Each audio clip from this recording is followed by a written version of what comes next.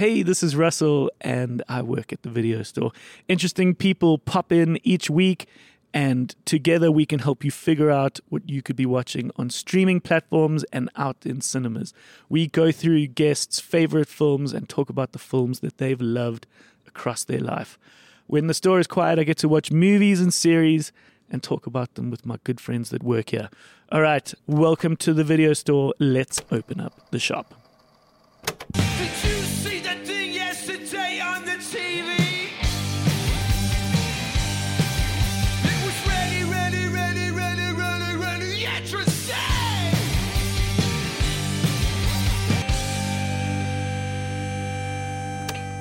All right, how's it? Good morning.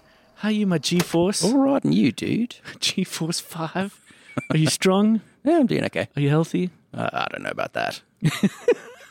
I'm feeling healthy. Oh, nice. I'll tell you about it. I play paddle now. Oh, nice. Welcome to the video store. Welcome, everyone. Today on the show, we've got Nandi Dlepu, who's going to pop in to rent something. She is an absolute powerhouse.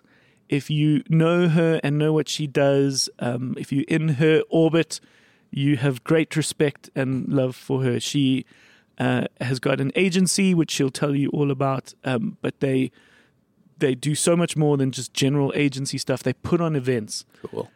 Mama Kashaka, and you could very well know or have been at one of her incredible events.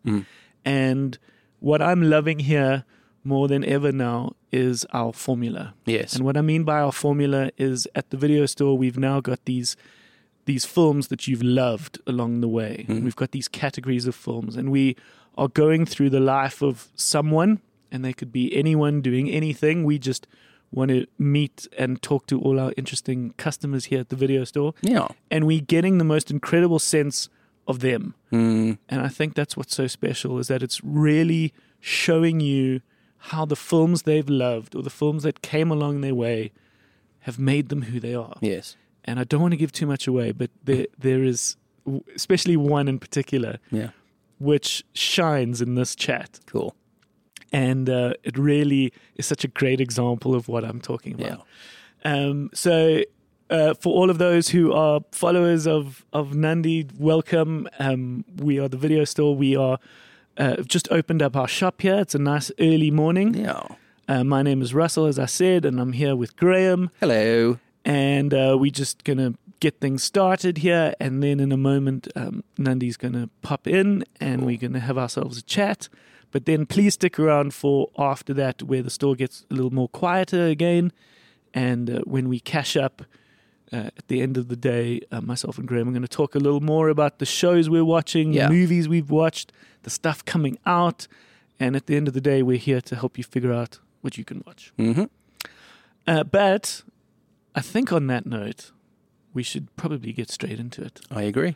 Let's not waste any time. All right. Thank you for joining us here at the video store. This is Nandi popping in to rent something. How's it? Hi. How are you? I'm really good, thank you. How are you? I'm cool.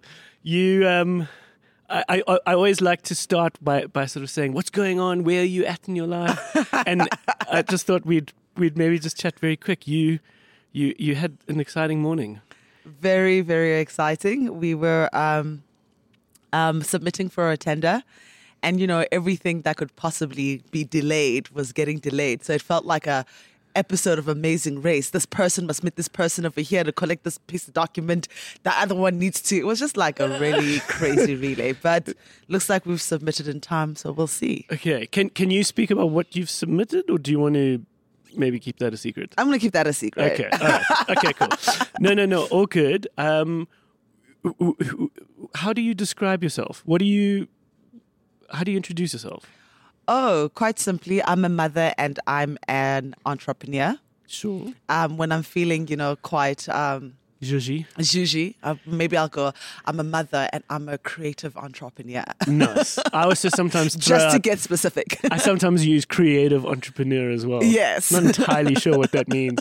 At the end of the day, you're an entrepreneur. Can I tell you, it helps to It helps to explain the tattoos. It helps to explain Sure. the sometimes eccentric or unexpected dress code. Because Yeah. sometimes when you say entrepreneur, someone looks at you and I'm like, would I really trust her with millions and millions of rands? Yeah. But then when I say creative entrepreneur, they go, yeah, maybe I would. Because there's a handful of people, I think, that are that more mainstream, more cookie. I don't know. I don't want to use the wrong word, but when they deal with people who are more artistic, and I use that word specifically, and expressionate, they go, oh, they're very creative. And creative is like almost this word for like, I don't understand you or your brain. Have you encountered that? So that's why maybe Yes. when you My family. use the word, yeah. Cool. My mom Me for a too. very, very, very long time. It was just if I did something that didn't make sense to them, she would just explain it to the rest of the family. Oh yeah, but Nandi's a creative, and then everybody be like, oh okay. I got away with that as well because my parents, my mom was a maths teacher and taught maths at university. My dad was in business and sold like steel tubing. My sister was a financial person. So I think I get away with a lot because I'm the sort of arty Yeah, kid that was always in bands and It does sometimes give you that permission slip. like a pass, yeah. But you specifically focus on your main company, Yes. which is a marketing agency. How do I put it? It's a marketing agency. We're primarily experience led, or what people would call an experiential agency. So we conceptualize and produce experiences for brands, and we have some that we own ourselves, our own platforms. But that's what we do. I think I like to lead with marketing agency and then just say what our primary is, simply because we end up doing a lot of the ancillary services. So by What does that virtue, word mean? supporting complementary services. So Okay, which just is what most marketing agencies would do anyway, but maybe they focus more on those ancillary services rather than the experiences. That's like print and Yeah, design so and exactly. video and all that Copywriting, kind of, yeah. photography, social media management, PR, guest list management. So all the things that end up being support to experiences, we tend to do with the experiences, and sometimes we just get briefed to do those services, and maybe it's someone else's experience. Yeah. But our primary thing is experiences. I really love bringing people together. Yeah, and I think what you mean by experiences is very mostly like events, Yes. where there are these parties effectively. But it's so much more. I mean, I know it's so much more. Yeah. But I'm just trying to sort of just try and root it in something. Like you were known for your series of events. Yes. And did those come first and then the brands attached, or were the brands always part of it? So my events came first. So I used to run and host an event called the Weekend Social. I think we hosted for about 5 to 6 years. And you just did that out of the own fun, coolness, yes, in let's make parallel some money. to working and broadcasting. It was less about money than rather a group of women coming together and just like out of our own desperate need to create cool places for us to hang out.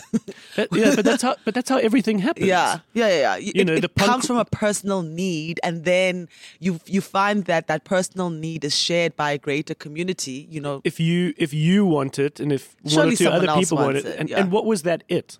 What So- was the Weekend Social? The Weekend Social was a brunch come day party. So a big thing for us was we loved the then burgeoning market scene, but just wanted it a whole lot more curated. We loved the food. Markets being like the artisanal markets that then... Food market specifically. Yeah. I think, if I'm not mistaken, at the time, Neighbor Goods Market had just launched in Cape Town. Yes. So you kind of like that vibe, like going to a place where you had really great things to eat, but we were also very social creatures who also happened to be in our 30s.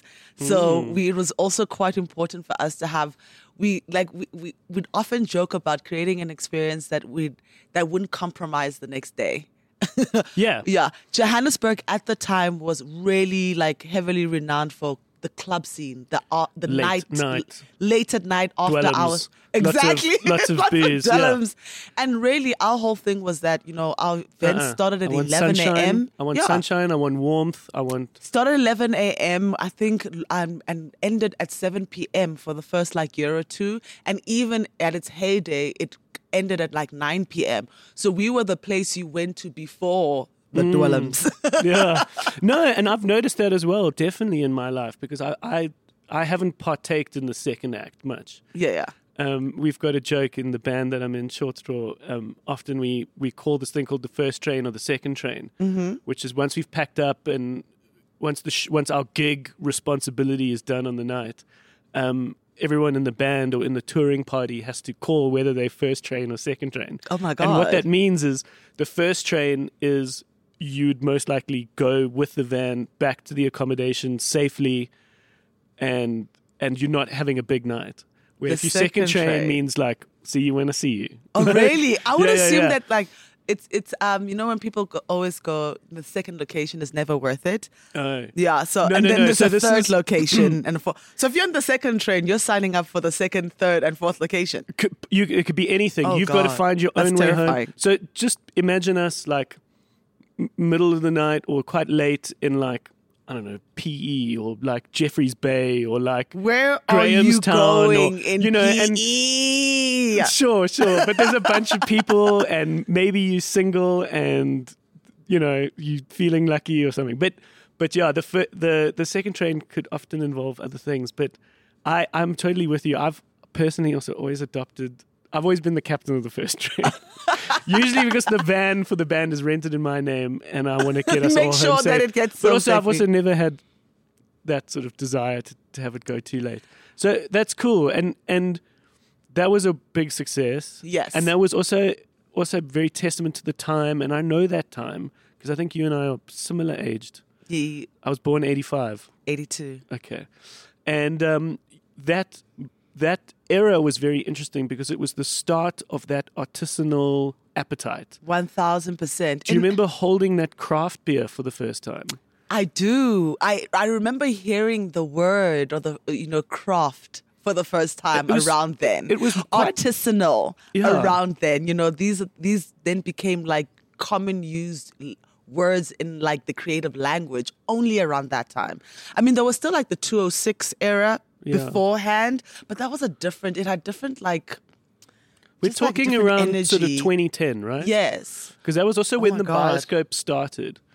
And that was when we were holding these and Union craft beers that looked so different from Yeah. all the regular I remember having a wine sort of in a rugby craft beers beer that we'd had. packaging from you. Yes, Bob's your uncle. Yes. Yeah, we still serve Bob's your uncle. Was it a blue and white Yeah. packaging? See? Yeah, so it was this wine that came in a beer bottle with the remember. cap, and we thought that was so cool. It was cool.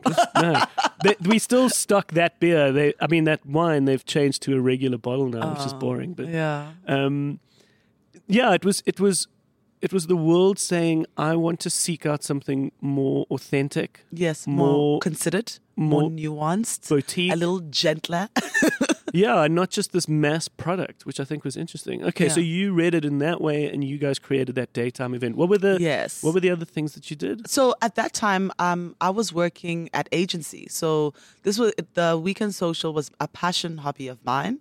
And then basically, and it was successful for me in two ways. Never mind the reception. Well, not to say never mind the reception. That was really important, but it was also an awakening in me.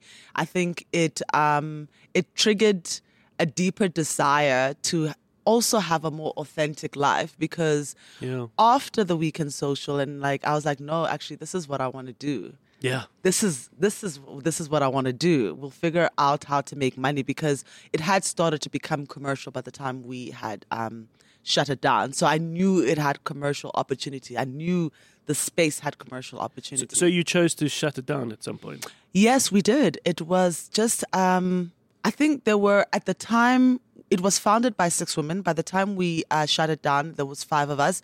And I suppose one of the reasons was that we all knew and agreed that it needed to evolve, but we couldn't agree on what it would evolve to. We all had there were different a few too many ideas. chefs around exactly. the pot. Okay. We all had very different ideas of what it should become. Okay. And So rather, let's end it here. yes, and we ended it on a really high note, which I think is something that we're all proud of. We didn't, we really did leave it on a really high note. So at that point, you're probably gathering, obviously, experience, but a bit of a database Yeah. of sorts, like Yes, a name. and Instagram Galuk was also new around then. So now you have this following, promoting your own events was just easier. So Yeah. when you say database, That's what I mean. I yeah, mean, you can go this equal audience. followers, like equal audience. Like my social media presence was what people considered to be quite healthy at the time. Yeah. I'm not sure what healthy is now. No. I look at some people now that I follow, and I'm like, I think the word is incessant. Like it's just no fucks given. Just like we're gonna post twice a day or 3 times a day. It's a lot. When you feel like it. I mean, consistency assists with your algorithm, I guess, but I think at some point we can't be slaves to insights. But yeah, okay. But let's do something before we get too into the weeds of yourself right now, because we've got this way of chatting to a guest at the video store where we travel through your life. We don't go too in depth, but the basic idea is to see which films along the course of your life are the films that you've loved. Because I think it says a lot about you, and I think it helps create a picture of you. Okay, so the first film I'd love to find out is the sort of the first one. We call it the puppy love film, which is like kind of nursery school, primary school, that kind of first, imagine that first partner you had where you excited to hold their hand. It's quite innocent, but it's a deep love. Was there a film like that for you that you can remember? So like a romantic film. No, not romantic. Oh, I'm not just saying romantic. that that's the relationship you had with the film. Like you really loved it. It was innocent, but you loved it. Oh my God. Well, where did you grow up? So I grew up in the Eastern Cape, Port Elizabeth. Now known that's as why you. Gqeberha. That's why you said there's nowhere to go in PE. Where are you gonna go? But I spent a lot of time in the Transkei and Mthatha as well before moving to Joburg. And I would say, I think romantic, because some of my favorite genre was definitely like romantic films, because those are the only ones that seem to pop up when you ask me that question. Like, Okay. and I'm just like, I'm pretty certain I liked other types, but in that time, my puppy love, I remember because I could watch these movies over and over again. I watched the other one just last week again, which is Working Girl. Yeah, no. So you spoke about that, but when in your life did that first pop up? Because it's a bit more of an older film. Yeah, it is an older film. It would have been in the 90s, in the early 90s. But I mean, older for you. Yeah. When you were older. When I was older. Yeah, I'm saying, how old were you when you first my started watching Working Girl? You were an older person. I was not an older person. You were very young. I was a young baby. Okay. Well, not a young baby, Okay, but I was. So I think Working Girl came out. All I know is I watched it in the early 90s. And it was probably... Okay, so that is you very young. Yeah, that's me very young. Okay. I think that's pre-teen. Okay. All right. So that could be this puppy love film. Yeah. And that's really interesting because Working Girl is a little bit of an adult-themed film. It is. Harrison Ford. I haven't seen it. It's Harrison Ford, and I can't remember who the female lead was, but there's that woman also who was in... Is it Predator? Yeah. What's her name? Well, anyway, but basically, But why? it's between Working Girl and Pretty Woman. Okay. Bizarre, hey? So both romantic films. Oh my God. Okay. But Working Girl, I think you could argue, probably put you in a bit of motion to be more entrepreneurial and to be more... Well, it depends how you look at Pretty Woman. Well, yeah. But Working Pretty Woman's Girl, got a very interesting story, which we'll talk about. But did Working Girl set a precedent for you as to how you Yes. how you were going to be a working girl yourself? Yeah, so I just remember like the big takeout from Working Girl for me was on some. It had an underdog element to it. Yeah. With the lead character just coming from like like the hood, I suppose. And just like being smart and constantly being taken for granted, and then like showing up for herself, and then it just ends in this really she gets the job, she gets the man, she gets everything. Lovely. But I remember just thinking it was career woman focused. Yeah, that's what I mean. Yes, Yeah, and it's in the name. In a time where like in the movie specifically, most women were receptionists. Yeah, you know? Melanie Griffith Yes, Melanie Griffith. and Sigourney Weaver with There a you woman. go. Yeah, with a woman. So I don't know why it just stuck. It just stuck. So I was watching it, like I said, a week or 2 weeks ago, and I was just on some. Oh, I still like it. I might watch it again in another 2 years. No, well then, yeah, you'll see when we work our way through this. The very last question is which film you would settle down with. Oh, but my God. We'll get there, and it might be this film because you keep coming back to it. Okay, so you grew up in Eastern Cape. You moved around a bit. Where was high school? High school was here in Johannesburg, actually. Okay, so then you're now in Yeah. the big city. I'm in the big city. And you're now, crafting your working girl persona. Yes. Did you do any of these kind of hustles when you were in high school? Did you put on events? Yes, I did.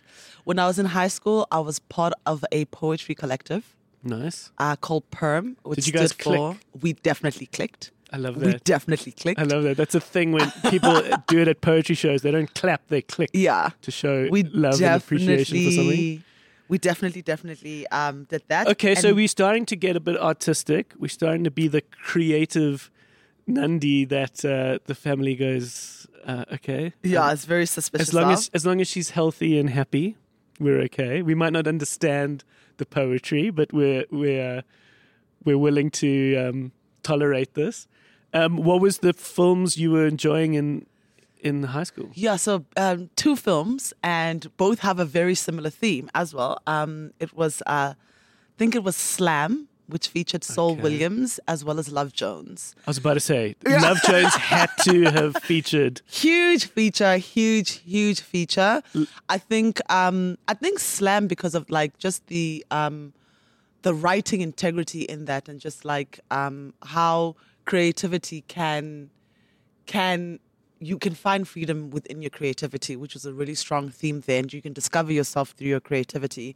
I think Your expression. Yes, Love Jones is a more like commercial version, I suppose. Yeah, Love Jones is a very sexy film Incredibly sexy. because it's this combination of the basic back of the box of Love Jones is 20-somethings in Chicago, love.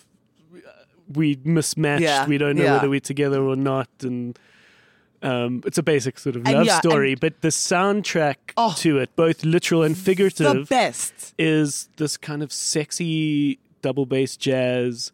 As the characters spend quite a lot of time in and out of this poetry club, and it's all about sort of It's wooing great. each other through But poetry. she's also like a professional. She's a creative professional. She's a photographer, and Yes, a good big, point. Yeah, a big part Good of point. that is about her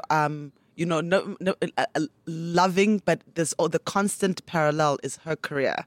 The constant Good point. parallel Yeah, is yeah, her career. Okay, this is all. It's all making sense. You can see this.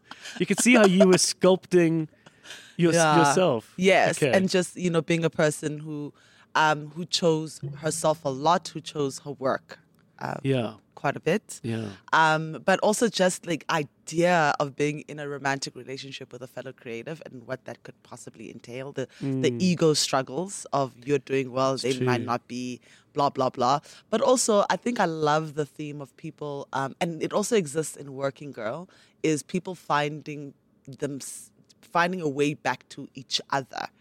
Okay. Because so because even in Working Girl, like Harrison Ford at some point kind of just doesn't believe that she's not a liar, and they kind of rift, and then they have to find a way back to each other. Here with Lawrence Tate and Nia Long, they also have to find a way back Yeah. to each other. Yeah. So I love that as a theme. Yeah, lovely. Okay. But we're putting on events. We're starting to sculpt our career. Then we go to kind of university, job, time. Did you study? Did you do anything? Yes, after I did. varsity? I studied film at AFTA. Ah, Yeah. just around the corner. Just around the from corner. where we are now. Yes. Okay, all right. So then, I mean, you can see how you're a perfect guest for the video store to some degree. But what did you do at AFTA? Producing. I majored in producing. Okay, that makes sense. Yeah. I majored Producing in is one of the most underrated parts of the film industry, Let me tell you. and certainly the most unglamorous part. And it is so when I went to AFTA, I'd actually applied to be a director. And when we were sat in an auditorium where I can't remember, but I don't know if it was Bata or Garth or Dion, but one of the trio was giving us a. These were the guys that were the sort of heads. Yeah, of the AFTA. founders of the AFTA, founders. yeah. That's right. And basically, You must have been one of the first few. I was in the first 3 to 5 years or something. Yeah. Okay. So basically, and he was on some, most of here are here as directors. And I want to tell you that, you basically talked about how maybe our ambitions or passions are misplaced because we don't understand. Because the knee-jerk reaction for most people, at least at the time, who wanted to be in film was to say, I want to be a director. Yeah, everyone looks at Nobody thought Tarantino exactly. and Nobody fucking- thought yeah. because those are they're not glamorous. Those art directors, cinematographers weren't as celebrated, weren't as vocalized. At least then Yeah. that they are now. No one knew. Okay, I could just be an editor, and what that Yeah. meant. So you didn't understand the team that made a film. And I remember one of the trio gave this speech around. Do you know he was on some? Do you know? Because at the time Titanic was huge. It was about the Titanic, and it was like, do you know who walked off with the award for best film for Titanic?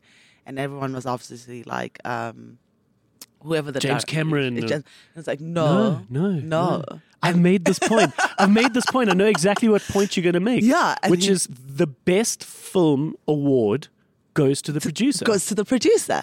And the then- biggest film of the night belongs to the producer. But It people don't doesn't even know belong that. to the director. Yeah. It belongs to the admin person. Yeah. Because that's what you get called at when you're at school. You're the admin person. Yeah, the yeah, director is the creator. Is the visionary. Yeah, And- and actually, and I think that every single person that works on set is a visionary because it takes Sure, all those sure. it takes all those parts to make this beautiful thing. But it had me curious about, okay, well then what does a producer do? And I remember then just setting up some time with the head of production lecturer to find out, okay. And I was like, oh no, I want to be that person.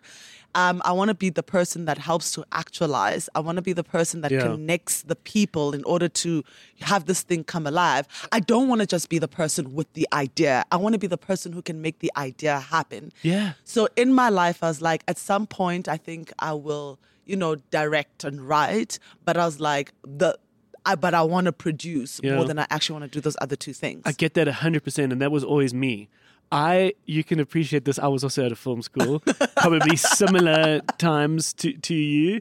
I was at Wits. I got more of a kick, or just as much of a kick, out of holding the DVD cover of our movie, which had a poster that I created, with the DVD logo and the film production logo. And for me, it wasn't about the designing of the logo. It was about holding this product that I'd created. The fact that I had directed that one in particular was cool and nice, and it was my idea. But I was more excited about holding that finished product, having that thing sort of published, produced, done. Yeah. So if you said I have to exist in the film industry, I would go straight to producing. Yeah. Because what is the point of your beautiful creative vision if it doesn't get made? Yeah. If the budget Someone needs to didn't find get the mon- created for but- it, or the budget wasn't allowed for something like you hold the purse strings, you hold everything. Yeah. You actually make it happen. Literally And make it happen. I think people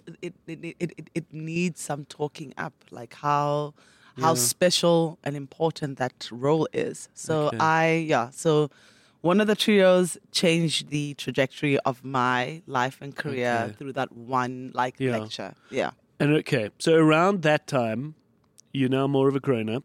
You're out and about.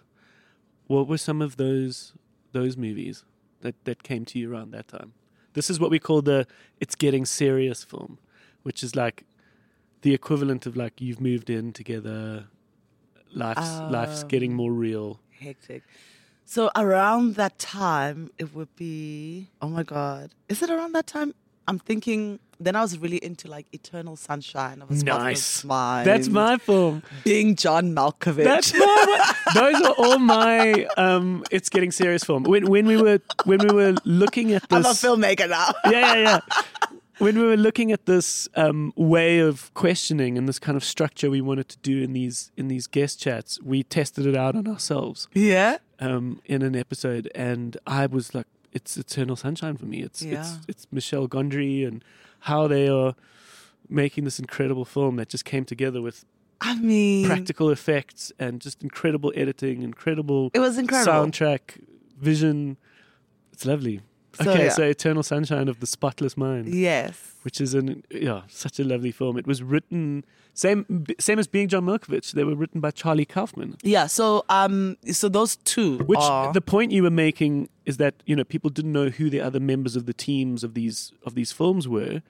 I remember around that time us actually recognizing someone like a writer. Yes.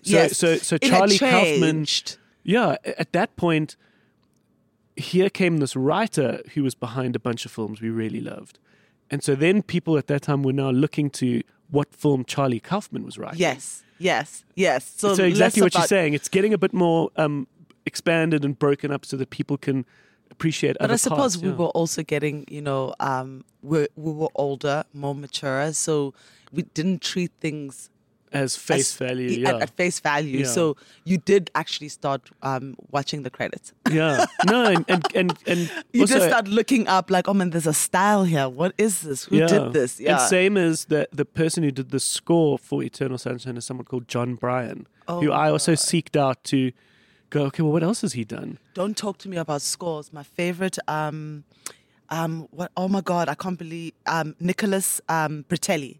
Okay. Nicholas Britelli did Succession. He did If Beale Street Could Talk. He did Moonlight, and a bunch of others. He is my absolute favorite, like absolute favorite. Oh, lovely. Yeah, like Okay. Nicholas Britell or Nicholas Britelli. Okay. But like he's really amazing. Lovely. Okay, so shortly after, did you make any films or did you go straight into your brunch parties? Let me tell you, it's Nicholas Britell. Britell. But straight after, I then went and did business management. Nice. And then I started working. I worked on a set, but it wasn't even as something. I needed money, and then I ended up being a stand-in for for Bonnie Mbuli, and that's actually how me and her became friends, friendly. And I was her stand-in for this film by Philip Noyce, and you might remember Philip Noyce. He did that movie with Angelina Jolie and Denzel Washington, Bone Man. Yeah, the Bone Collector. The Bone Collector, yes. Yeah.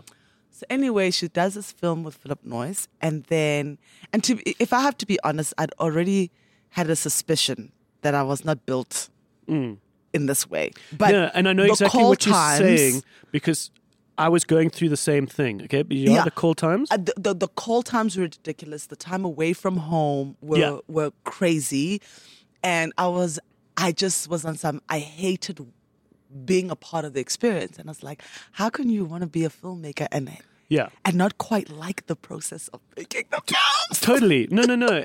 And I was very similar. I loved the idea. I was passionate about everything. And then I would go, when we had to make the films, I was like, this is tough and hard. I don't want to be a part of this. And then there was a point, now you can just imagine me, there was a point in my film school going, what am I going to do? Like, I can do this. I don't really want to do that. It being my career for the rest of my life. I was like, there's no way I'm doing this. How am I going to fit in? And then I meet this guy Daryl, who was my friend, and he was writing his thesis on whether or not there was space for an independent cinema in Johannesburg.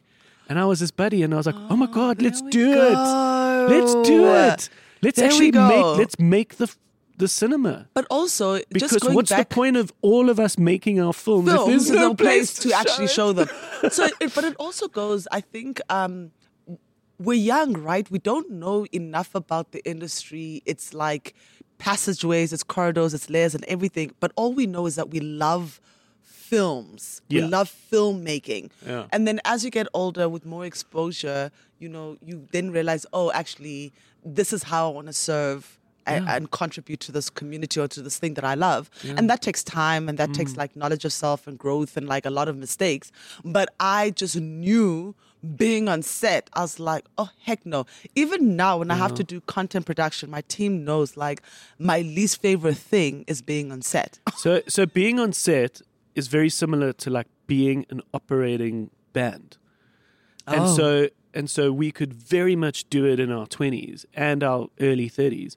But there comes a similar sentiment, despite how cool the tour is. Once you've done it for I a can't decade as a imagine. band, and there's a sentiment now where we're like, okay, like it sounds cool. Thank you for inviting Short Straw or whatever to a show in Cape Town, but like, I have to pack. it's a whole day. Pack. It's a whole day for 40 minutes. And it's one of those things that people don't necessarily understand, and people would, there's a whole bunch of hungry bands that would kill for that chance, and they would wonder why you would say no, but you're like, well. So I love being in the office. I love being in studio. I love being inside the studio. So the stuff. So after like that experience on set as a stand-in, I was like, I don't want to be here. And we're shooting in Sasolburg. I was like, I don't want to do this. Because you got to get to that sunset or that sunrise, and you got to be in that little Karoo town. It's dirty. Not for a day, for months if you're shooting there. Yeah, I was in Sasolburg for weeks.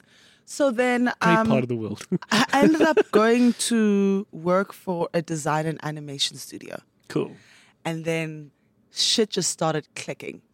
I really fell in love with that side of the world. And it was so like building brand identities and so on, like ads. And I was like, oh, I really, really like this. The commercial world as well. Kind of understanding the business. So less of it. commercial broadcast. So I specifically enjoyed like channel imagery and design. So by the time I was like maybe 5 to 10 years into my career, I worked at an agency called Clearwater. Yeah, and there I was famous. I was there. I was head of local interest, which meant that I on the agency side managed the Mzansi Magic account, Channel O, Vuzu and Vuzu Amp. Yeah. On the agency side. So it was promo work, but it was also identity. It was idents. It was just making sure that all of it is cool. Yeah, that it all is packaged. Consistent. And it's conceptualized. So we the studio Clearwater actually conceptualizes what the channel is going to look like, the channel ID. So and then what are the idents, like what the opening and closing people. And I was like, oh, I kind of like. I like this. And then it also kept me in studio, which I was really, really fond of. I can't tell you how much I disliked being on set. It was weird. Yeah. And then it became, then I would attend events, and then I would just be hypercritical of the experience that I'm having. Just like, oh, like maybe they should have done it like this. And then I was like, oh, okay, cool. And then so when I was invited to be part of this this team that would eventually birth the Weekend Social, that also made sense. So it's weird because I can be on setup for like festivals and events and experiences, live podcastings, experiences, all that stuff. Happy. Yeah.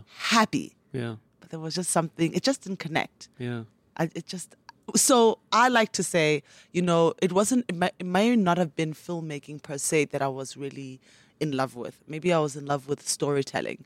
And storytelling for me is something that can be, it precedes filmmaking. filmmaking is a type of storytelling. Sure. Throwing an experience is a type of storytelling.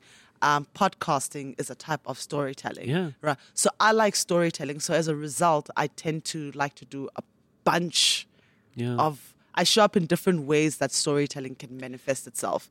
And all those things will come together to have you paint a picture for yourself, for your own idea, or for what a brand is trying to get across. Yes. you know?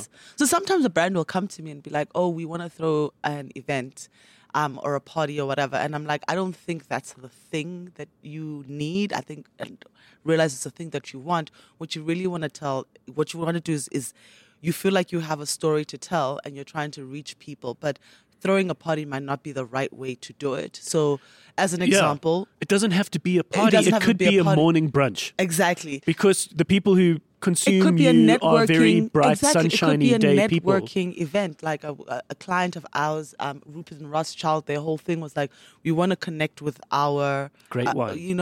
A very, very great wine. Want to connect with our community and, and we're like, cool, that's all you need to tell us. We'll figure out how you should be connecting with your community based on insights, based on blah, blah, blah. And so what we ended up creating for them is creating a series called Making Moments, which is around celebrating creative titans in an intimate gathering that we then package as content. So it's like... intimate makes sense for a brand like Rupert and Rothschild. 1,000%. It's very much a small, cozy elite without saying it. Yeah, because... they're exclusive, premium winemaker, and so the experiences genuine. need to feel There's all those premium. right words that you can. But you can make it inclusive through a really deliberate content strategy. Not everybody has to be in the experience, but you can, keep telling the story through really. And then social media can obviously get it out to lots of people. Yeah, but not everyone needs but to at be the in core there. of it is something small and intimate. You could appreciate this. We were at Rocking the Daisies once as a band, and we were walking down this passage towards the Red Bull stage. And no disrespect, but Budweiser had this like big activation that was the most American thing you could ever imagine. Big red, huge screens, basketball hoops. Oh wow! It was America as an activation, which is cool, which is perfect for Budweiser, right? Just across the path, on the other side of the path, was this very small little Ballantines tent, a little blue Ballantines tent. If you blink, you could have missed it. But it was one of the greatest things because when you went inside, it was smaller like jazz stuff and more poetry and more click, click, click stuff. And they had these kinds of bands or music acts that could play long sets. So they were more jazzy, free-form stuff as opposed to particular acts that you would be going to. And we discovered this and we thought this was so great. And we called it amongst ourselves because we had to sort of come up with a name for what we thought this tent was because we would meet there at various points across the festival. We said, let's meet at Cuba because we were like this tiny little thing across the path from the big America. And of course, it had this kind of Cuban-esque sort of vibe to it in that it was this Buena Vista social clubby kind of music. But it was just so funny that these two were existing. One. Yeah. The Buena Vista Social Club. The film. Yes. Yeah. Very, very good one. But yeah, that's right. It's what you're saying. It's getting it right for the people that would consume that. Yeah. That stuff. You've just finished the very cool Spotify activation. Yes. Greasy Tunes. Yes. Where you gave Spotify its kind of physical space. Yes. In Braamfontein, so that's, more of a city urban feel. And you put on these events. It was for a month. It was for the full month of, what month are we in? For the full month of July. Yeah. It was for 20 days within the month of July. And that looked like such a success. It was because it was a party, and then in the day it could be a space for podcasting. Yeah, so it was really great because firstly, Spotify isn't just about the music and therefore parties. Spotify has always had like their skin in the game for masterclasses, podcasts, and so on. So it was really great to curate an experience that just wasn't parties. That whole thing, like I think another person, another agency, another team, both from our side and would have Spotify's just team, done a party. would have just done a series of parties. But, you know, it was just extended in the most like beautiful way, because the concept of the Greasy Tunes Cafe, the space, is the fact that, you know, with this really great music and great moments, it often ends in really greasy food. Yeah. No, it was nice. And greasy was the right word. It's Yeah. funny how you can take what could be It could have been negative, a hey? negative word. I know. I was really nervous, but it came together so well. So we had this cafe that was open from Wednesday to Sunday, and you could come in for breakfast. It was open from 10 to 1. You could come in for like a late breakfast. And then the later part of the afternoons on the Wednesday, Thursdays were dedicated to podcasting and masterclasses, which was amazing. And then the evenings were dedicated to, you know, parties. But even the parties were, because there's different gears of a party. Like, you know, when you're driving a manual car, it's like 1, 2, 3, 4, 5. So, you know, Or if you Fast and the Furious where you go to 10. They keep changing gears. Yeah. But, you know, it was very much like on a Thursday, it was dancing through the decades. So it wasn't necessarily like gear 4, gear 5. It was usually like a 2 or 3, because it was all about music appreciation through the decades of that particular genre, because the event was themed by genre that's per cool. week. So, you know, you had Mint Week, which was like very electronic music. So you were privy to what electronic music looked or sounded like through the decades in South Africa on a Thursday. Oh, that's You cool. know, and then you brought in like... So you guys came up with all those ideas? Yes, so basically this was a very collaborative effort, but led by the Spotify team. So we worked, our lead was actually Bia, and we worked very closely with the music That's her team. name. Sorry. Yeah, Bia, B-A-B-E-A. Yeah. You weren't led by the drink No, beer. no, Yeah. But sorry, at this point, quickly before we go too far, who's we? What is the agency now? So when I say we, I mean Mama Kashaka, which is the agency that I founded and I'm creative and managing director for. So me and my team. And when did that take shape? 2017. Okay. Yeah, so 2017, we're turning 6 this year. So there were a bunch of parties before. You were learning, you were creating your Yeah. experience, and then you sort of were like, okay, let's find a home base. Let's make this a thing. Yeah, let's actually make this a thing. And the thing is, the big thing is that we are known most for our parties, because I think that's the thing that people can grab onto the easiest.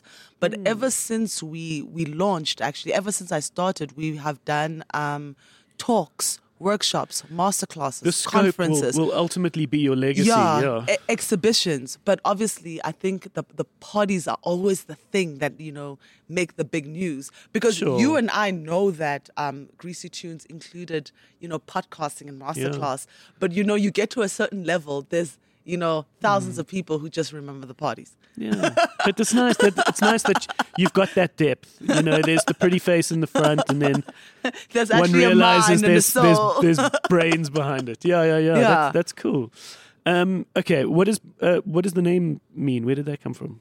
So agency name Mama Kashaka comes from me. So Mama Kashaka just means Shaka Zulu's mother. Shaka Okay. Zulu's mother's name was Nandi. So, Hey, okay. so it came from, because, you know, when people say it's business, it isn't personal, I couldn't disagree with you more. I think that business is incredibly personal, or can be personal, or at least it is for me. I spend more time within my profession than in any other character of mine. I spend more time at the office. You spend more time with your colleagues than you will with your husband, wife, partner, than you will ever with your kids. How can it not be personal? Or at least this is my thinking. Yeah. So I remember thinking that I really wanted to build, I wanted to acknowledge what a personal journey this was, because I left like a really great, lucrative role in like broadcasting and advertising to pursue this uncertain path. So it was a very personal decision to where your personality was probably lost in a big corporation. 1000%. And so made this decision to take this journey, which was incredibly personal. Even when I on board employees and people who make up my team, I tell them about how personal this is for me, the sacrifices I have made, as a result, and what personal ways in which my career or this path is satisfying for me, particularly as a mother, being able to show up for my son in certain ways because I own my time. Yeah. And so now I can always say, well, I need to take half the day to go watch my son, play a game. Yeah, and it was interesting that when you introduced yourself, you did say mom first, yeah, which is mother great. and entrepreneur. So this thing, which I love and I'm passionate about, also like is service to my role and responsibilities as a mother. And of course now your business's ethics and name and mantra and everything, constantly points to motherhood. It does. And that's the spirit lovely. of nurturing and empowering was a very big for me. But you very much see how a company can have its culture, and it's very much filtered down from the top. You can see what, just on a huge level, what South Africa had for the last 8 years under Zuma, where from the very top there was... You can see how it filters down. And you can see how it filters down. Yeah. It's quite something. But, leadership is hard. Being an employer is not without its challenges. And there's this constant requirement to work on yourself as a person within the role of leadership all the time. Because I don't think not many of us are natural leaders, but we have to learn to be leaders. We need to be cognizant of the impact that we have on culture. Yeah. On that world and that in that environment. But it's the same as sculpting the mind of your son. Yes. It's a combination of of course, love, but to be a good parent often involves being quite stern. It's saying no and quite being a bit. quite tough but being fair. Yeah. Yeah. And also being communicative. So we have this thing. I journal, and so my son journals. Okay. Because he's a child. He must do as instructed for the most part. Yeah. And we have this. We try to do it in the mornings when we can. If not, we'll do it in the evenings, where I ask him, okay, cool, as part of your morning practice, you need to journal. How did I show up for myself yesterday? How did I not show up for myself? How could I have shown up in the instances I recognized I didn't show up? Because what is show up? Show up. I know the expression, but I don't quite know what that means. It was actually those specific cues were inspired by the fact that my son is a really talented basketball player, but he was often not getting the ball passed to because he was actually a little bit of a meek player. So he'd make You've got to make yourself available to get the ball. And say ball. Yeah. You need to say, I'm available. So my son would make it all to the other side of the court and just kind of wait for someone to see him. So it became a thing. And I was and he was he recognizes that about There's an him. aggressiveness that's needed. That's or needed. Tenacity. To live. Yeah. Just live in this world, And so it became very important because I think we will always, we are aware when we don't show up. And in conversations, you ever have a conversation with someone or a group of people and you don't say the things that were on your mind and you play back the conversation afterwards and you're I really wanted to say this, I really wanted to say I should have gotten across. Yeah. All that stuff. But if it's an intentional practice, you're going to improve. Yeah. You're just going to improve. Yeah. So it just needed to be an intentional practice because that's something we noted about him. He'll play soccer and maybe just... And I'm no, there's something here. Yeah. So it's also very quite an intentional thing. But all of life should be intentional. It often ends up not being, but it is. I think that's the only way to genuinely thrive. So you literally write it out as a way to just document it. You could go back to it. Yes. You can always look back and go, Yeah, and earlier this daily year practice, I said that was quite interesting. But No, we I'm see not it. saying We this see it now. anymore, We yeah. see it now. He went from he had basketball trials earlier in the year and he didn't make it and he was completely devastated. And now he's had trials now and he's made it.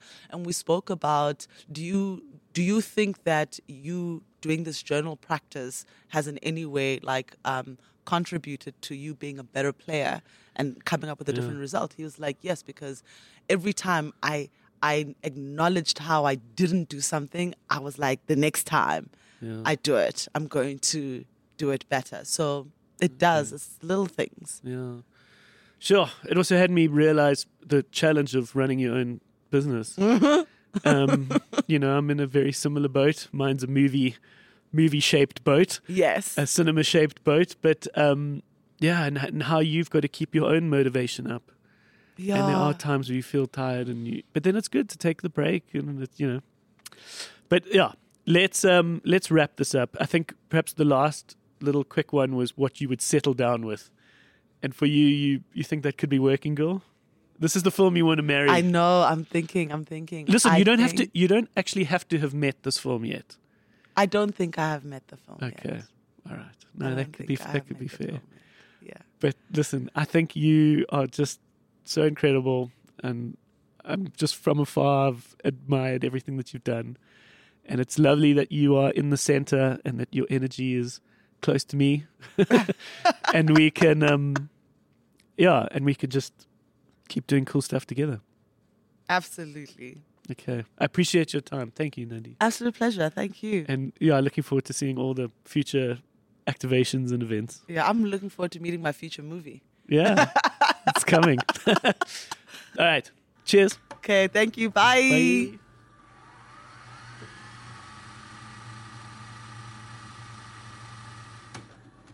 Bye. All right. What a lovely chat. Yeah. What a special individual. She seems cool.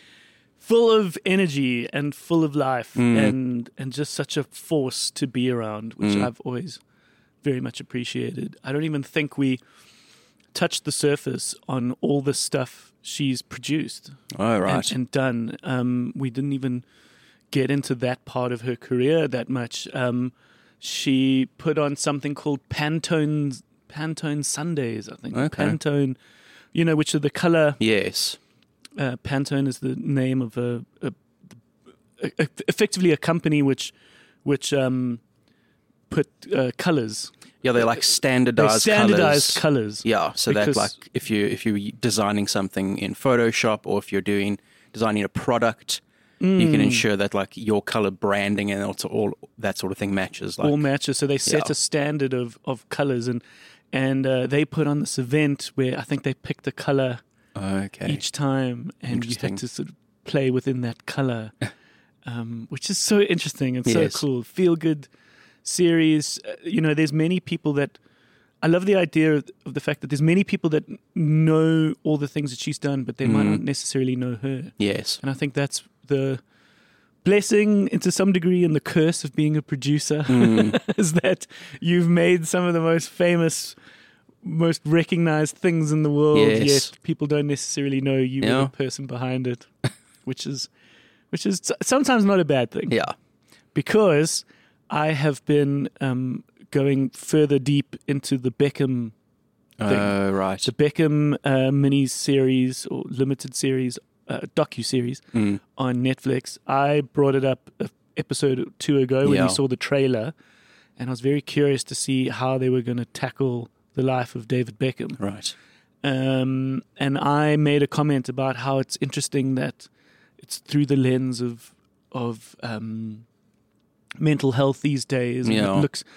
We are looking more closely at certain aspects of people's lives in a different way now that we have different lenses to look at.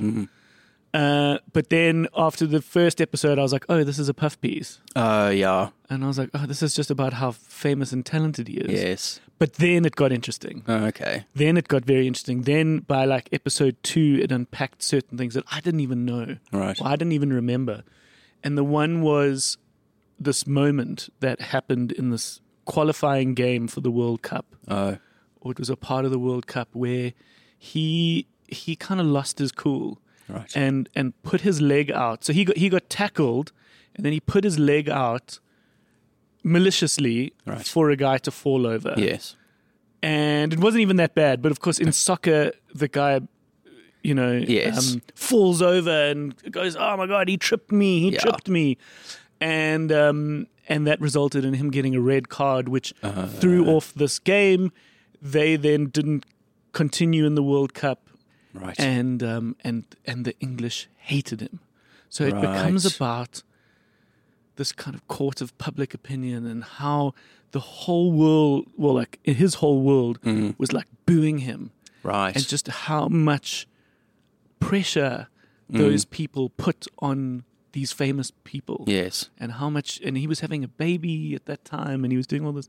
So it was really interesting to see the sort of the challenge of that, and Okay. how he needed to make his, he needed to salvage his reputation in the eyes of the Right. people, and how he, and it's very interesting. Then it becomes quite nuanced. Okay, cool. So I'm enjoying it. Okay.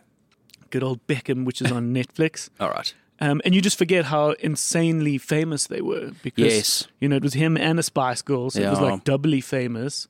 They're both good looking. People love to pick someone to hate. Yeah. That's like Nickelback. Yeah. People think that Nickelback aren't popular because we see so much hate for the band. Yeah. That is a small fraction in comparison Yeah. to how famous and loved they are. Yeah. So you forget that. Yes. That they only, people only pick these dudes at the top to, what is it, the highest peaks get the most wind. There's some right. expression. Yeah, it's like these default opinions form, where like I can guarantee you there are people who have never heard a Nickelback song and they say, "Oh, Nickelback, shit, I hate Nickelback." Yeah. But it only comes where they've just been so famous. Yeah. And they've just been so well known. But anyways, how are things with you, G-Force? Yeah, pretty good, eh? Not too terrible. Not too terrible. Yeah. Oh, good. What kind of movies you watching?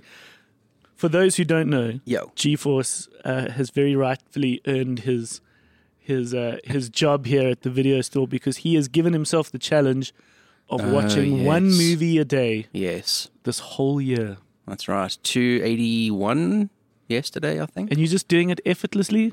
Yeah, I mean, sometimes it's a little bit of a slog. I've been like choosing shorter movies lately just to make my life easier. Okay, and so by shorter movies, might those be the new Wes Anderson Those shorts? include, well, I'm on a bit of a Wes Anderson kick at the moment. I watched Royal Tenenbaums last night, and that started because I watched the 4 Netflix shorts Yes. that So, Wes Anderson just put out. yeah, so that was quite a nice little surprise for Wes Anderson fans. He has adapted a bunch of Roald Dahl shorts, which Yeah, we've been that's right. talking about. Yeah, you mentioned them briefly last week. I started watching Henry Sugar, Yeah, The Wonderful Story of Henry Sugar. which is cool. It's very good.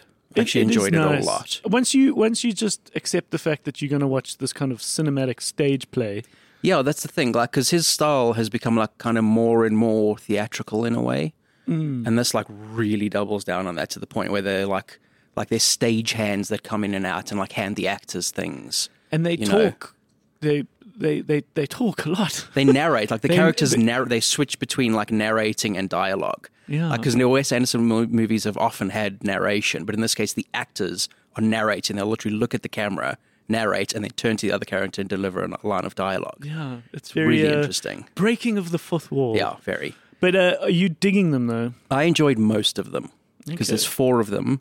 I think, yeah, obviously, like the big one is the Henry Sugar one, which is like a 40-minute Yeah. short film. I also like that it's not really Wes Anderson's usual people. Like, you get used to seeing the same faces in his movies, but there's a bunch of people in this who haven't worked with him before, Yeah, which is quite cool. he tends to have the same actors for Yes. better or for worse. Yeah. In all his films, people like Bill Murray, Owen Yeah. Wilson. So, like, Ralph Fiennes is in these, and he's worked with him before, and Rupert Friend was in Asteroid City. But then there's, like, Benedict Cumberbatch and Ben Kingsley, who's great in these. Ben Kingsley is so good, and Dev Patel is fantastic, and Richard Ayoade, which is such a great addition too. Like Yeah. his like whole tone just fits Wes Yeah. Anderson so well. It's interesting when you see a guy like Benedict Cumberbatch coming in to do these films. You can almost imagine that And this is the risk, is that these actors know the tone of a Wes Anderson and that they play to the tone. Yeah. And they play to the style that they know Wes Anderson, as opposed to, as opposed to Wes Anderson getting something out of the actors are bringing it themselves, which is kind of interesting. Yeah, but apparently the reason people do you see all these famous people in these movies that cost like $20-30 million. Yeah. But it's because they all work like union scale, which is the lowest amount they can be paid. But they do it because apparently his movies are just like a big hang. Like everyone just like hangs out and they have meals together and it's just like the best time in the world. Like working on a Wes Anderson movie. And it's cred, I think. Yeah, I think helps it'll as well. remain cred that they get to work with him and they want to be indie darlings. Yes. And it's an easy kind of way to do that, Yeah. which is interesting. Okay, what else are you enjoying? I watched a very cool movie recently that's new on Disney Plus. It's depending on where you are, it's either Disney Plus or Hulu. Yes. And this is one of those ones where you're going, why did they put this on streaming and not in theaters? Okay. It's called No One Will Save You. Okay. It's a new horror movie and it's fucking cool. Okay. Why It's is it so cool? Why is it cool? Okay, well, for one thing, it's directed by Brian Duffield, who's the guy who wrote Love and Monsters. Oh, I love Love and Monsters. Yeah, Love and Monsters is really cool. That was one of the most underrated films. It's on Netflix. Yeah, he also wrote The Wait, so Babysitter. he wrote Love and Monsters? Yes. Because a South African directed. Yes, that's right. Babysitter. Yeah, that's another Babysitter's Netflix great. movie. Yeah, he wrote that. He wrote Underwater, which is a movie I quite enjoy. Okay. It's a Kristen Stewart movie. But so this is a movie. No One Will Save You. No What is One it Will about? Save You. So it's about a woman who lives in like small town America, in one of those like towns, slightly rural towns where the houses are like 2 miles apart. Yeah. She's kind of ostracized in this little town. Like we're not sure why, but like when she has to go into town, she kind of like sneaks in, tries to make sure no one sees her, gets out as soon as she can. And then she's at home at night. She lives by herself. There's a bloke in the house. Someone's broken into the house. A bloke. But it's not a bloke. It's not a bloke. Ugh. It's an alien. Ugh. It's like a home invasion movie, but it's aliens. What do they look like? There's a few different kinds. Oh, shit. So there's like there's like your typical like grey alien style, like X-Files style aliens. Yeah. And then there's like freaky little ones and these big like spindly tall marionette looking things. But it's such a fucking cool movie. But why is it cool? So, well, for one thing, it's really well made. Like it looks great. It's like a $22 million movie, but it looks incredible and it sounds incredible. The sound design is incredible. Okay. And it's like, it's kind of borrowing from a bunch of things like Signs and even like Invasion of the Body Snatchers. And so like this invasion isn't just happening in her house, it's happening across the whole town. Okay. Right. Signs, something on the internet the other day reminded me of how freaky Signs was. I love Signs. Because when you saw that first few footage and there was that footage of that birthday party. Yes, yeah. And it's so freaky how I think that was one of the first times it was in that sort of era of Blair Witch where they were presenting this kind of CGI or presenting these aliens, but in a way that looked like it was found footage. And just for a second when it walks past Yes. between like in that sort of alley in that house. Yeah. Fuck, it was scary. Yeah. And the thing on the internet was like, let's not forget how freaked out we were when we saw this. And you don't see the aliens literally right until the end. Yeah, and even then you barely get to see them. And that is smart. It's like the same strategy of Jaws, which was like, if we don't have access or whatever it was, or there was complications on the set, shark or just never worked. the shark didn't work, then they purposefully chose to show less of the shark. Yeah. So that when you do see it, there's that one famous scene in Jaws where he sort of turns his head away and then the shark comes up. Yeah. I mean, that's what made it so scary. It happens an hour into the movie. It was the unknown. Yeah. That was probably one of the first times you saw the actual shark. Yeah. No, it is smart when people understand and work within their means in that way. Okay, so No One Will Save You. Is anyone famous in the movie? The lead is, let me just check this quickly, Caitlin Dever. I don't know who that is. So she was in Booksmart. I remember Booksmart. That was the sort of female. What was the Michael Cera Jonah Hill film? Oh, yeah, in high school. Yes, super bad. Super bad. Yeah. Like people put that as like the female super bad. She was also in Justified, which was a show with Timothy Oliphant. No. Okay. You might recognize her, but Yes. the thing that's really interesting about this movie, there is no dialogue. What? There's no dialogue in the entire movie. Oh shit. Yeah. That's a biggie. Right? Because most of the movie is just her on her own, like fighting these aliens. And why would basically. she talk? Yeah. Exactly. There's like basically one like slightly whispered line of dialogue in the whole film that relates to, again, she's kind of ostracized in this town and they kind of keep it from you until like close to the end. And Oh, interesting. it's cool. I really like this movie. Little South African tangent here. Yo. Speaking of someone who's ostracized in their town, have you ever done the Owl House? No. Do you know about it? Mm-mm. It's a famous little monument in South Africa, and I might need you to edit this because I can't remember the town now. There's a little town, a little mining town, and this woman was an artist who lived on the sort of edge of the town. Yeah. What is the town called? And And the Owl House, New Bethesda. New Bethesda, yeah. And people sort of thought she was kooky and weird or like a witch or whatever, Okay. and she made the most incredible art. Okay. And now her house, her sort of kooky house with all its Yes. weird, like sculptures and stuff. Sculptures, Yeah, I'm looking at pictures. a lot of those. which are these kind of owls with glass and colored glass, have now become this monument. So it's interesting That's how someone who lives on the outskirts, and of course now this little town, which really has very little to offer Yes. anymore, because it's kind of in the middle of nowhere. It's in the Western Cape. Yeah. Now this whole town exists because of her. Yeah. But she was, in her time, the complete opposite. Right. Like no one wanted anything to do with her. That's interesting. A little bit like Where the Crawdads Sing, which is the right. Netflix film where also someone lives on the edge of town. And Yes. people have got these kind of rumors about her as the marsh girl. Mm. Yeah, interesting. Anyway. We finished Only Murders in the Building. Okay, cool. It is now done. We now know who done it in this Who Done It. Yeah. And it's great. And I was thinking about it this morning. One of the metrics that streaming services use to determine whether or not a series or a film is successful Yes. is the conversion rate. Mm. Doesn't really matter how many people tune into the episode one, who Yes. gets to the end, and that Yeah. decides whether or not they should continue. Mm. A whodunit is the perfect Yeah. fodder for us because you literally need to know who done it. Exactly. But it's great. They got Meryl Streep in this one and Paul Nice. Rudd. And, of course, the main stars are Selena Gomez, Martin Short, Steve Martin. Steve Martin. Yeah. And it's great. It's just Cool. I love how it's got such a sort of timeless air to it. Okay, that's cool. You know, it's got a sort of young coolness to some degree Yes. with Selena Gomez, you know, trying to kind of pin it to some youth. Yeah. But with these older bullies, Mm. it's something that you could, in theory, very much watch, like your parents could Yeah. watch. And so it's just got this like all ages appeal to it. It's raunchy enough to be raunchy, but it's not over the top. Yes. It's not. It's funny. It's such a nice balance of everything, Yeah. which I appreciate.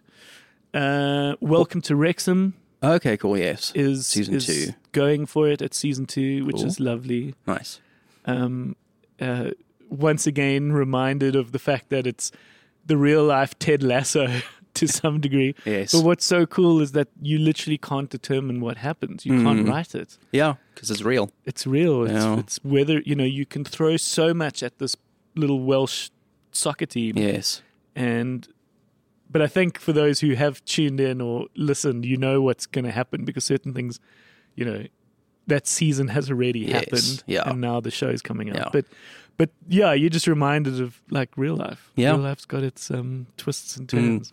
Also, the writer's strike is over, Yes. which is amazing. Yeah, and so for those who watch a lot of YouTube, all the late night shows have come back. Yes, yeah. because they've now come back to work. But Yeah. that's cool, and it seems like They got a hell of a good deal. yeah, Like that's the general consensus. Is they didn't get like everything that they wanted, but in general, it's kind of like this is sort of historic, you know. And one of the things you were talking about, watching shows to completion and that sort of thing, how that's important is something the streaming services now have to do is share the metrics on the Yes. shows and watches. They're not going to share them publicly, but they have to share them with like agents and that sort of thing. yeah. The fact that it wasn't being shared, you know, you could see was bubbling up Yeah. and was a problem. Every now and again, someone involved in a show, sold it to Netflix, or you hear like comedians talk about it, Yeah. where they weren't being reported on. People weren't telling them how their show is doing and how many people are watching. And the whole you could reason... see that being a problem. It was building up to be an issue. Yeah, the whole well, it was an issue. This is like the whole reason they were doing that was so they could kind of be like, oh no, the show wasn't profitable, so we don't have to pay you residuals. Like the guy who made Squid Game, Yeah. which was a huge show. Like there were a few months when that show was absolutely massive. Yeah. Made nothing. He made nothing off of that show. Yeah. From Netflix. So. Yeah, that's dodgy, man. Yeah. So it's nice that the world is evolving in such a way, and Yeah. it just takes this. It's unfortunate that these things had to happen, but Yeah. this is once again why these things work. Yeah. Why throughout time strikes make sense. Yeah. Especially if you have, something valuable to give. Yeah. And there's now a bunch of rules around AI and that sort of thing as well. So Yeah. I think everyone should look up like what they got out of this. I think it's really interesting. Yeah. Some things coming out that we can talk about. I saw a trailer for Planet Earth 3. I completely missed that somehow. It just looks awesome. Yeah, I mean, they always do. The first two are like unbelievable. Yeah, I think personally I've been very confused because we just hear David Attenborough narrating Right. these things all the time, but you forget that there's just so many other David Attenborough-esque content out there Yeah. that they get him to narrate. Yes. And so we're kind of always hearing him, but we forget that when it comes to the actual planet Earth, Yeah. there have only been two. Yeah. 2 seasons. There have only been 2 seasons, and this is now quite significant that Yeah. there's now a third I mean, it season. takes them years to make them.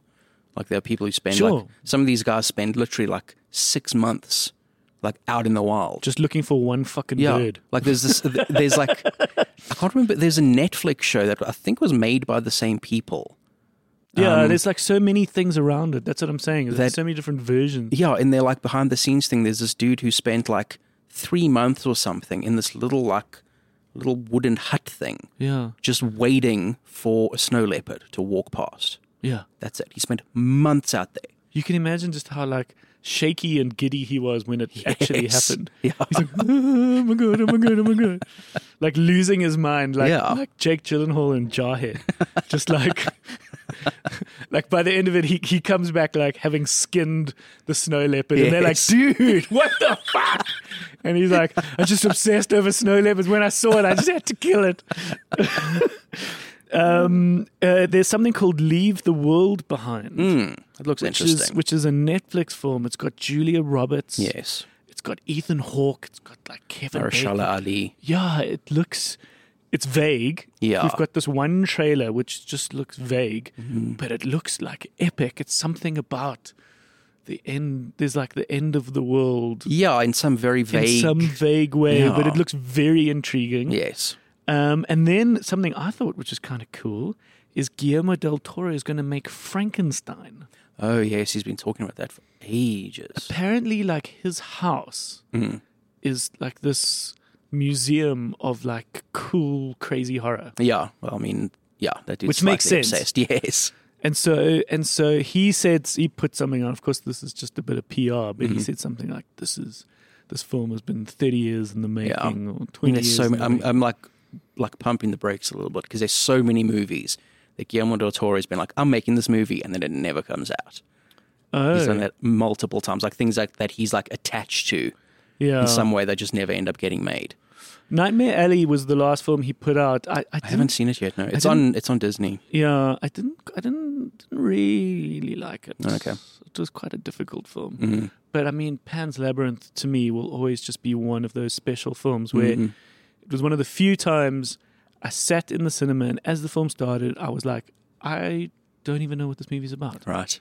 I don't know how I ended up here. Yes. Maybe it was like we all went to go watch movies and it was like, let's pick one. Oh, Yes. how about that? And I was like, I know absolutely nothing. And then I remember by the end of the movie going, holy shit, Right. this is amazing. Cool. Then I wanted to re-watch it years later Yes. and remember it vividly, but in my head it was English. And only when I sat down to watch it again, I was like, oh my God, how did I forget that it was in a foreign language? Yes. Which also just shows that the movie was so powerful that it kind of transcended language. Yeah. That's interesting. No, that was quite special. Is it a live action Frankenstein? I know very little. Okay, because I know after doing Pinocchio, he said he was, at some point at least, not going to do any more live action films. He was only going to do animation. Interesting. Yeah. I love how when everyone thinks about Frankenstein, they always think the actual monster is Frankenstein. Yes. It's Frankenstein's monster. Yeah, it's one of those like big things that sort of everyone kind of forgets. Have you read it? No. It's a very good book. Mary Shelley's Frankenstein. Yeah. She was quite significant in the fact that at that time when that book came out, you didn't have, firstly, that many women, female writers, and also none of them were writing horror. Yeah. It sort of like invented a genre in a way. That's amazing. Yeah. When did you read it? Oh, a few years ago. I'm working my way through the books I should read, like the classics. Okay, cool. I'm getting there. I'm nearly done through With Dune. Nice. Yeah. We've spoken about it a few times on the show. How I'm working my way through Dune. I'm in book 3 now. Okay, sick. Yeah. So I'm in the like uncharted territory, which is going to be in part 2, the movie, which will come out next year. Yeah. Magic Duty. Awesome. Also, Yeah. Catch-22. I've got that on the shelf. Read Catch-22. That's probably my favorite book ever. It's incredible. Really? Yeah. Your favorite book ever? Huh. That's coined the term. Yes. Yeah, I'd invented Okay. the phrase Catch-22. Yeah. Okay. Magic, my guy. Awesome, dude. All right, we can sit and talk forever. Yeah. But we'll save that for next week's episode. Nice. Thank you everyone for listening and staying this far. Yeah. We enjoy having you join us here at the store. You were browsing and then you heard us talking and now you came over and you joined the chat. That's how I always imagine these chats playing out. Yeah. We are the Video Store. Over on thevideostore.co.za is links to all our social media and other platforms if you're not subscribed already. And we will see you again next week. Bye-bye. Bye-bye.